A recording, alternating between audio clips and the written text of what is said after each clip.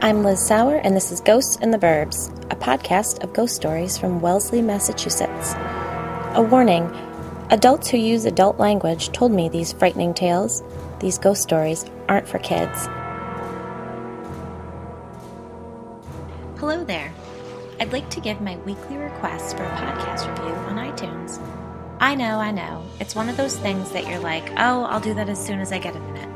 Then you never get around to it, and you wake up in the middle of the night completely panicked because you know you forgot to do something, and you can't for the life of you remember what it is.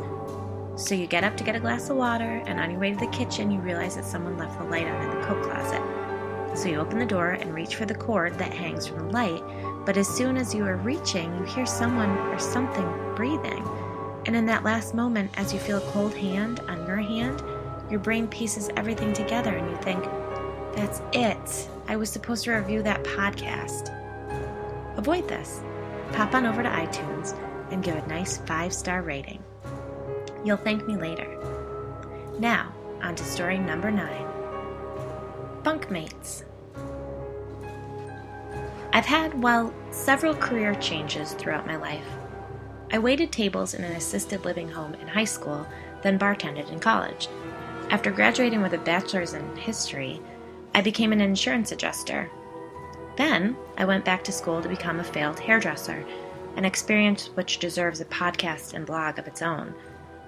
After that, I gave administrative assistanting a shot, and I nailed it.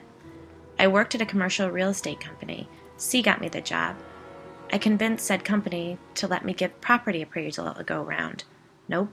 Back to administrative/marketing assistanting at a different commercial real estate company.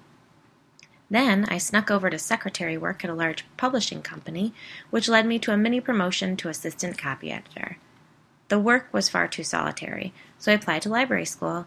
I graduated to become the head librarian at one of the largest high schools in the state. Then I went and had 2 kids, which left me with the memory of a goldfish, so I downshifted, as they say on LinkedIn, and became a part-time children's reference librarian at the Wellesley Free Library. Then I downshifted again, and I currently work for 3 very demanding, very small people who have hysterical fits of rage. Needless to say, throughout all of these career shifts, I've met a lot of people. One of those people was Tom Murphy. He's a commercial real estate broker, like my husband, and we worked together for a while. Well, not together, but at the same company years back. He is still at that wonderful company. C is at a competing firm, and I am keeping 3 sociopaths alive. Boston is small, the commercial real estate world is smaller, and Wellesley is a pin's head, so naturally our paths crossed again now that we happen to live in the same town. Shortly after we moved to town, C ran into Tom at Whole Foods, and then I ran into him at the dump. I was happy to see him. I liked Tom. He had always been kind and friendly and an easy smiler. I was quite young when I had worked in his office, and there were a lot of men there with serious egos and wandering eyes. Tom hadn't been one of those guys. He's the kind of person who makes you remember that being kind matters. The office building was connected to the Prudential Center, and one of the sandwich shops in the food court gave out free, fresh-baked cookies with their sandwiches. Tom passed several administrative assistants' desks on his way back from lunch each day, including my own, and on the way to his office he would leave the cookie on one of our desks. It was such a small token, but it was a sort of dad gesture, and it made me just adore him. One Sunday morning in early October, we went on a walk with the girls, one in a front pack on me, C pushing the other 2 in the double bob. We were exploring a neighborhood and considering a move. A house had come on the market, and it was located dangerously close to several of our friends. As Heidi put it, if we moved, it would be like grown-up college dorms. As we scouted the turf, we slowly fell in love with the idea of the girls walking to school with their buddies. Skirting Boulder Brook Path, we ran into Tom, who was on a jog with his oldest daughter, Meg. He lived 1 street over from the house we were interested in, and after giving us the hard sell on the neighborhood, as any good real estate broker is wont to do, he signed all 3 of his girls up for on-call babysitting duty. "Now wait just a minute. You're the Liz Sauer who's writing the ghost blog, aren't you?" he said.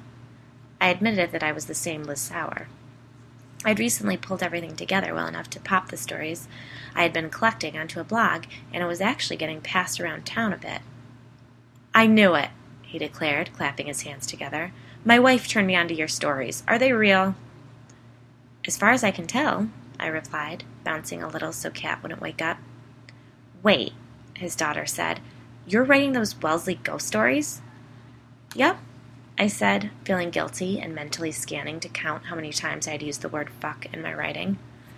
Oh my God, she said. My sisters and I got so freaked out about that one story with the break-in and the poltergeist. We literally won't open the door to anyone anymore. That happened in Bates, right? She asked, referring to the elementary school, the way all Wesleyans demark neighborhood boundaries. It did, I said. Which house was it? She demanded. Oh, I couldn't say, I said with a laugh, and it happened a really long time ago. You guys just keep those doors locked, and you'll be fine. She looked at me skeptically. Tom said, My wife told me I should email you. I have a ghost story. I grew up in town, and we lived in a house that was haunted for a time, over in Wellesley Farms near the train stop. Really? I asked. I would love to hear it. C said, Yeah. You guys grab coffee or something. I don't want to hear your old ghost story. He's scared, I said with a laugh. He should be, said Tom, lightly punching C in the arm. I miss bottles, Tom said, gazing at Kat. Oh, geez, I said with a groan. Your glasses aren't just rose-colored, they are delusional hot pink. I know, babies are exhausting, but when they're little like that, they are just so bright and shiny. I guess so, I agreed. I just wish I didn't feel so sticky all the time. Trust me, he said. You'll miss it. We met up at the Starbucks on Monday morning, the day after we'd run into each other. He texted shortly after we'd parted ways on Sunday and suggested the time and place. All right, enough about the damn kid, I said, shaking Kat's bottle to mix her formula. Tell me your ghost story. Tom smiled and began. I grew up in a house in Wellesley Farms. I don't know if you're familiar with that part of town, near the train station. That's off Glen Road, right? I said. I'd of course done my research beforehand. These real estate guys were obsessed with directions to and from places and parts of town.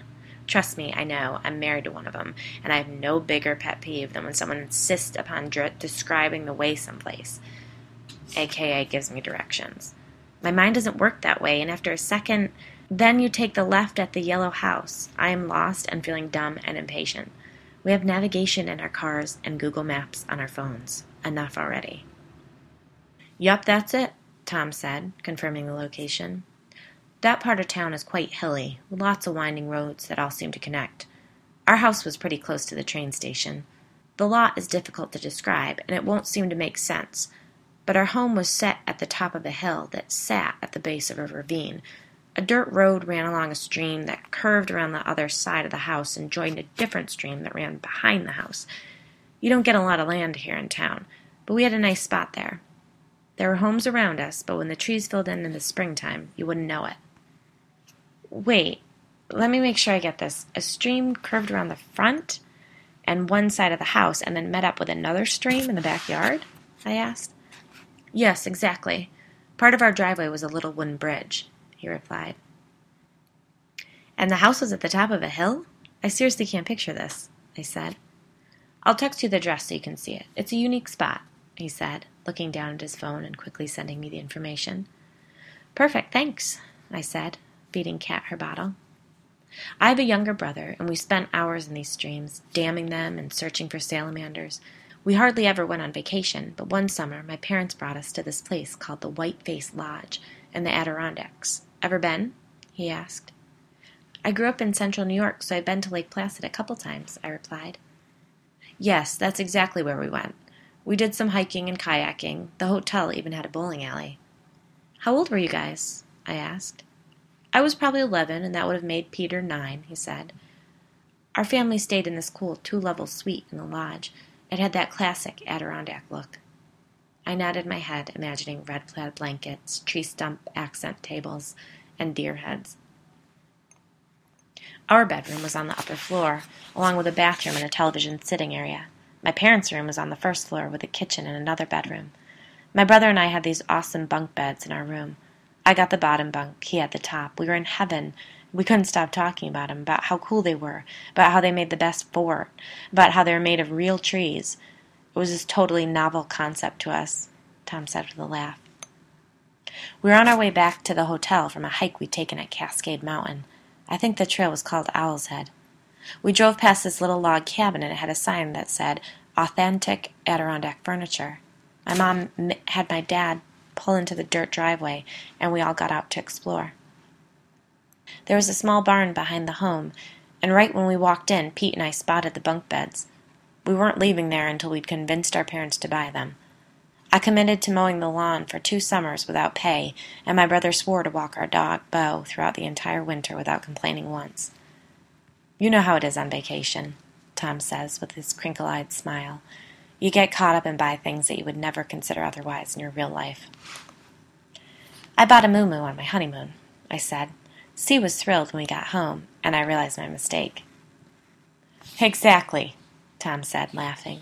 "Those damn bunk beds were out of place in our house. I can see that looking back on it now. They were this massive piece of furniture in a home where my mother's taste leaned more towards delicate antiques.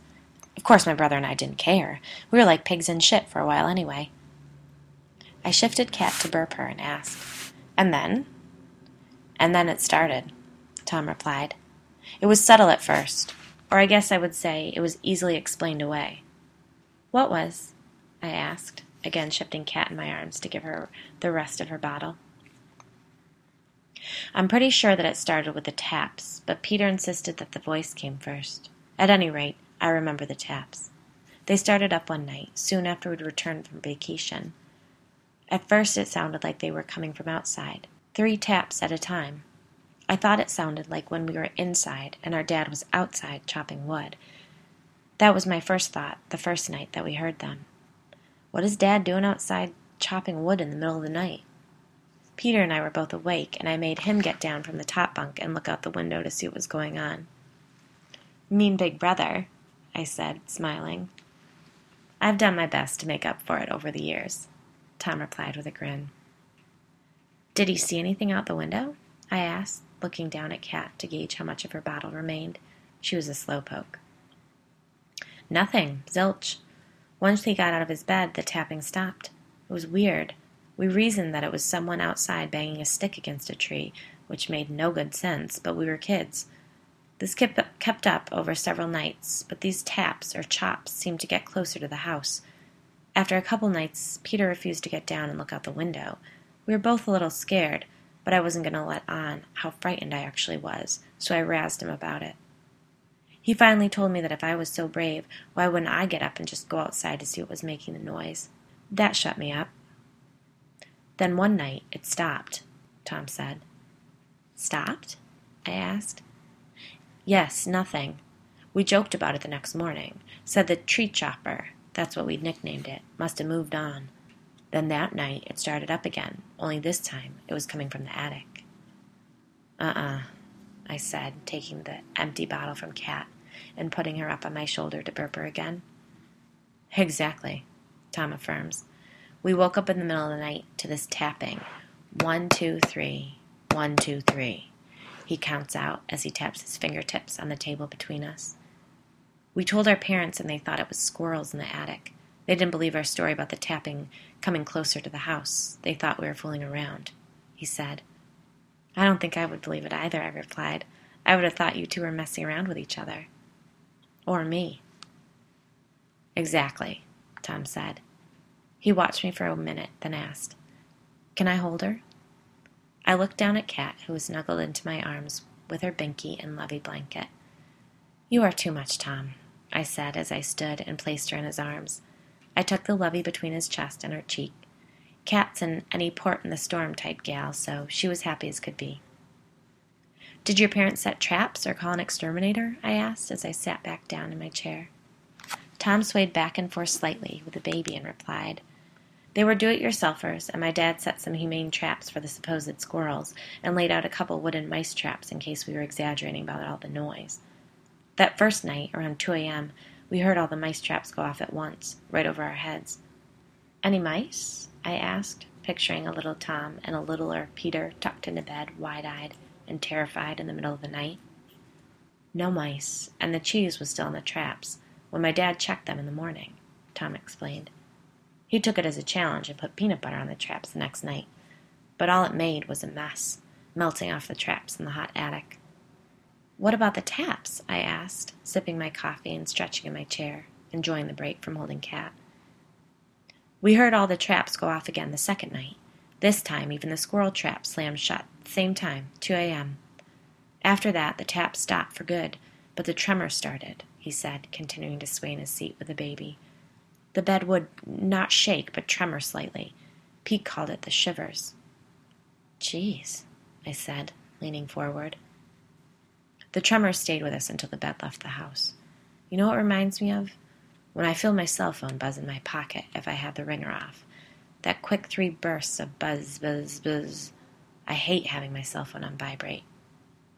"Did you say anything to your parents?" I asked. "Oh, sure. I even said that I thought something might be wrong with our bunk beds, and like any good set of parents, they got really angry. Dad went off on a rant about how we were ungrateful and needed to start recognizing all of our blessings and be more thankful for the things that he and my mom had provided." "Sounds familiar," I said. "I think I just gave that same rant yesterday." "Me too," Tom said with a laugh. "Those tremors were with us until we finally got rid of the bunk bed. We actually got used to them.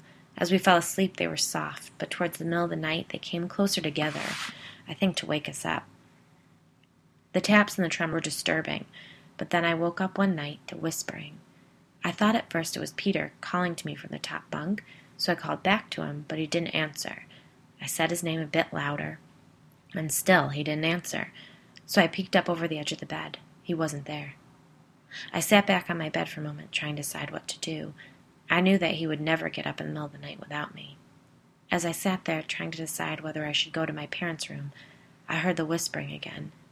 I realized that it was coming from the closet on the other side of the room. I listened for a few moments, and I could discern 2 voices, speaking very quietly. Then I heard one of them laugh, and I realized it was my brother. I flipped the lamp on beside the bed and crawled out to walk to the closet. I put my hand on the handle and paused. The voices had stopped. It took all the guts I had in my 11-year-old body to open the door, but I did, and there was Pete. He had his back to me, and had pushed some of our clothes to the sides of the closet so they had a little space to stand. He was just staring at the back of the closet. He didn't even flinch when I opened the door. I was scared stiff, and I didn't even want to speak, but I yelled at him, "Pete, what the heck? Pete!" And then I grabbed his shoulder and spun him around. It took him a second or 2 to come around. Then he was scared. I asked him what the heck he had been doing in the closet, and who he had been talking to. He said he didn't know, that he couldn't remember, but I just sort of knew that he wasn't completely telling the truth. I called him a weirdo and told him to cut it out and get back in bed. We both crawled into our beds, and I shut the light off, but I didn't sleep the rest of that night. For heaven's sake, if I ever hear whispering in my closet, I'm leaving a trail of lighter fluid in my wake and throwing a match over my shoulder as I run out the door screaming, I said. "Yeah, I think I would do the same thing today," Tom said with a shrug, "but we were kids. At that point, part of me was still thinking that this was some sort of adventure, like a mystery for Pete and me to solve. It was summer, and we were bored and playing at the creek, and this gave us a bit of a thrill. It was when Pete started acting strangely that I became concerned." "Strangely?" I asked. I'd call talking to someone in the closet in the middle of the night pretty strange.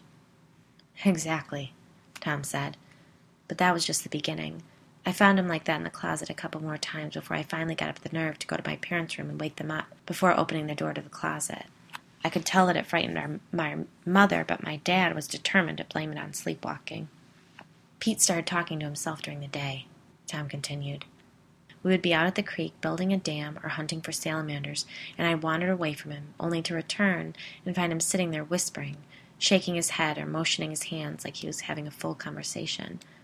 I tried to kid him about it, tell him he must be losing it, but he wouldn't joke with me about it. He'd always been a happy kid, always looking for a laugh, and then it just changed. He even started to look different. There were dark circles under his eyes, and he sort of scrunched his eyebrows all the time. He got really grumpy with me. I tried to tell my mom, but she blamed it on his sleepwalking, just like my dad. She said Peter was overtired and that I needed to be patient with him. One night I woke up and my dad was walking Pete into our bedroom and helping him back into bed. I asked what was going on, and he said Pete had been sleepwalking again, and he found him in the backyard, banging a stick against a tree. He said it with more choice words, something like, "Your jackass brother was in the backyard banging the hell out of a tree with a damn stick." "Oh, no," I said. That was the first time I truly felt afraid. And then, after that night, I'll tell you what, Pete got mean. "How so?" I asked. Well, it was little things that only I noticed. He acted fine around my parents, but when we were at the creek, he'd look for crayfish and put them in with our little bucket of salamanders and watch them fight. I dumped the bucket out whenever I saw him doing it. It gave me the creeps. It was other stuff, too. We were riding bikes one time, and he sped up and aimed to hit a cat. He didn't hit it, but it wasn't for lack of trying. He threw rocks at some bunnies in our yard, stuff like that. Then this one time in our kitchen, he was getting something to eat, and our dog, we had this old, deaf golden retriever, and Pete kicked him out of his way to get to the refrigerator. I got so mad at him, and I shoved him and said he'd better never do that again. Then he just came at me swinging. My mom had to pry us apart. We were rolling around on the kitchen floor going at each other. I got in so much trouble for that. She wouldn't listen to me. Only heard Pete saying that I'd shoved him first. That night, when he got home from work, my dad gave me a long lecture about how I should be looking out for my brother. He didn't understand that I was looking out for Petey. My parents were the ones ignoring what was happening to him. "Geez, Tom, you're so young. That's a lot to take on," I said sympathetically. "What are you going to do?" Tom said, shrugging his shoulders. It was a different time. Us kids were to stay out of our mom's hair during the day, entertain ourselves, look out for each other. It's so different today, but I can understand how my parents saw things back then. They probably figured that we were just getting on each other's nerves from spending so much time together. "What changed their minds?" I asked. Tom paused and took a breath, then said, "One night, Pete woke me up saying, 'Cut it out, Tommy.' I didn't know what he was talking about, and denied doing anything. He insisted that I had been kicking the bottom of his mattress with my feet and lifting him up. I had been sound asleep. I hadn't done any such thing. As we were arguing back and forth about it, I felt something kick under my mattress and lift me up a little bit. 'Holy hell,' I said. "Yeah," Tom said, nodding his head. I scrambled up the ladder to Pete's bunk before I even knew what I was doing. We sat there scared to death. It was the first connection I had really made with Pete in a couple weeks. I asked him, "What is it?" And he just said, "It's him. He needs something." But Pete wouldn't tell me who he was or what he wanted. The more I pushed for an answer, the quieter he got, and then finally he got angry and told me to get the heck out of his bed and stop being such a baby. After that night, Pete began carrying around this little red-handled paint scraper. "You know the kind?" Tom asked. "It's metal, about 6 inches long, with a flat metal surface at the top for scraping paint." The handle was covered in red rubber. My dad had it because he had scraped and repainted the deck that previous spring. Pete became attached to the thing. If we were playing or hanging out, he'd carry it in his jeans, the red handle sticking out above the top of his back pocket. One afternoon, he was sharpening the thing in the garage against the sharpening stone that my dad used for his firewood axe. I asked him what the heck he was doing, and Pete just ignored me. So I yelled at him, "Earth to Pete!" And he looked at me. But it wasn't Pete looking at me. He looked older and so filled with hatred. I backed out of the garage, and he smiled and said, "He needs something." "Come on," I said. "What did you do?" "Really nothing. I avoided him after that. I knew my parents weren't going to be any help, so I tried to stay away from him. The problem was, he wouldn't leave me alone. I'd be at the creek and turn around, and there he'd be, with the paint scraper in his hand, just standing there, staring at me. Or I'd ride my bike to the pond, and he would be there, sitting in the sand, watching me. The worst was a few times I pulled my covers back to see the paint scraper there leaning on my pillow, and Pete would reach past me to grab it before climbing up to his bunk. "I can't believe your parents didn't see this change in him," I said. "I think my mom saw more than she was letting on, thank God," Tom replied. Things came to a head one night. I was dozing off when I heard the bed creak above me. I could see Pete's imprint on the mattress, and there was another imprint, like someone was sitting at the end of the bed. I called up to him and he didn't answer. Then he just slowly climbed down the ladder and stood next to my bed staring at me.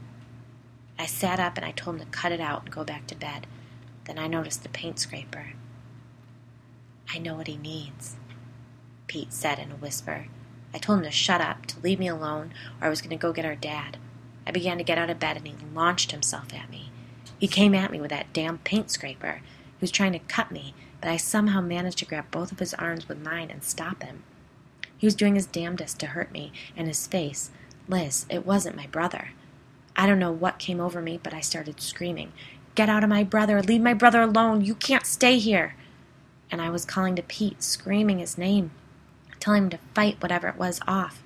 I got through to him once and saw his eyes change a little, like he recognized me, and I screamed, "Jesus won't let you take my brother! Jesus won't let you take Pete!" "Where were your parents?" I demanded. "Oh, they came in and they saw what was happening right after I'd yelled for Jesus to help Pete. I can still see them clear as day, standing there in our doorway, frightened and confused. Then my dad pulled Pete off me, and I just kept yelling for Jesus to help Pete. My mom sat down on the bed next to me and tried to calm me down. Pete was struggling with my dad, and then my mom jumped up and said, "Robert, the bed is shaking."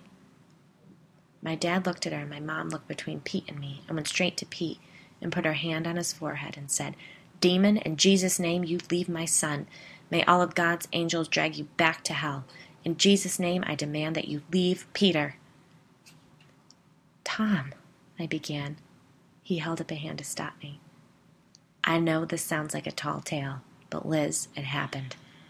I think that when my mom felt the bed shake for herself and heard me calling out to help Pete, she believed. And you know what? I hadn't even realized the bed was doing that tremor thing. I was so worked up." "What about Pete?" I asked. "What happened?" "He came around, slowly. It wasn't like he all of a sudden snapped out of it. It was more like he stopped struggling with my dad, and then he was very quiet and just staring at all of us like he didn't know how we all got there. My mom went and got her rosary beads and put them around his neck, and then Pete started crying and saying 'Mommy' over and over." "How did your dad react?" "He never said anything about it. We all went downstairs, and my mom actually made us hot chocolate, and even though Pete was still in a daze, he was definitely Pete again. The next morning, my dad stayed home from work and took apart the bunk beds. I heard my mom tell him to get those cursed beds out of her house, and he did. He dismantled them and dragged them out and didn't tell us what he did with them." "Sorry," Tom apologized. "I know that it's a real anticlimactic ending, but the rest of the summer was fine. Everything was back to normal. Pete was Pete again. I tried asking him about everything, but he said he couldn't remember much, just that he had felt really mad all the time. We've talked about it a few times over the years, but I hadn't thought too much about it until my mom passed away recently," he said. "I'm so sorry to hear that, Tom," I said. "Thanks, we miss her a lot. Dad died about 5 years ago, so Pete and I needed to sell the house. We cleaned out the basement and then tackled my parents' storage unit in Framingham. It was mostly a hoard of old dusty antiques, ratty rugs, and broken lamps," Tom explained, looking down at Kat, who was sound asleep in his arms. "At any rate, we dug through the back of the storage unit, and there they were, the bunk beds." I said. "Yep, looking just like the day we first spotted them at the barn," he replied, shaking his head. "What did you do with them?" I asked. "Well, that's just it, isn't it?" he said, shrugging his shoulders. "I don't know what to do with them. We've canceled the storage unit. I couldn't ask Pete to take them, and I can't very well drop them off at the dump swap and have some poor family take them home." "So where are they now?" I asked nervously. "In my basement," he said. "Tom, no," I replied. "My wife is furious. When I came home with those things in the back of the pickup, she damn near lost her mind." "So she knows the whole story?" I asked.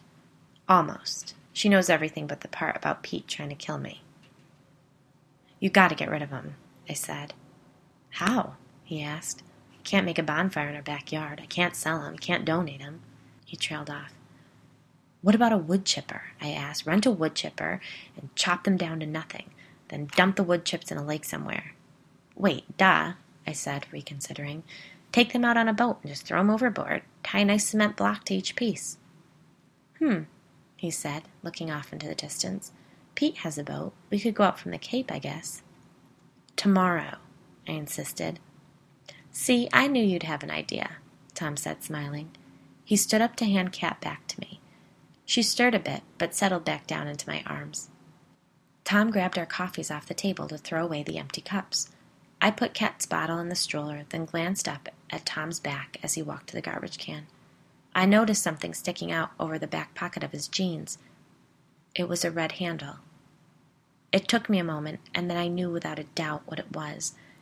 I quickly looked away and felt goosebumps cover my body. Tom was back at the table before I could react. He sat back down and asked, "What do you ladies have on tap for the rest of the day?" "The usual," I said, keeping my voice steady. "But C is actually coming home early. Should be there by the time we get back," I lied. "That's nice. What's the occasion?" he asked. "He's just trying to give me a break. You know how it is with little ones," I explained.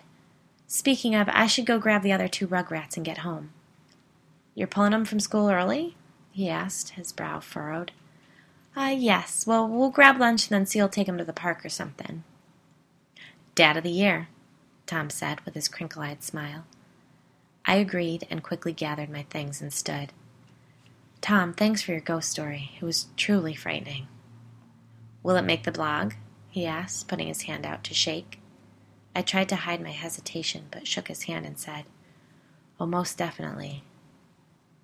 I quickly popped Kat into her car seat and wheeled her away, feeling Tom's eyes on my back as I walked to the exit. I got us both in the car and called C. "I think Tom Murphy's going to hurt someone if he hasn't already. I'm going to the police station. You need to come home."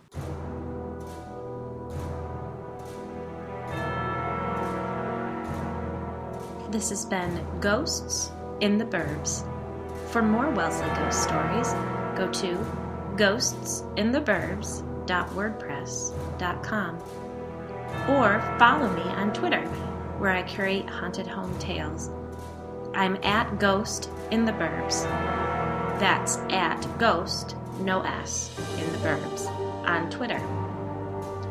Good night, sleep tight, and don't forget your nightlight.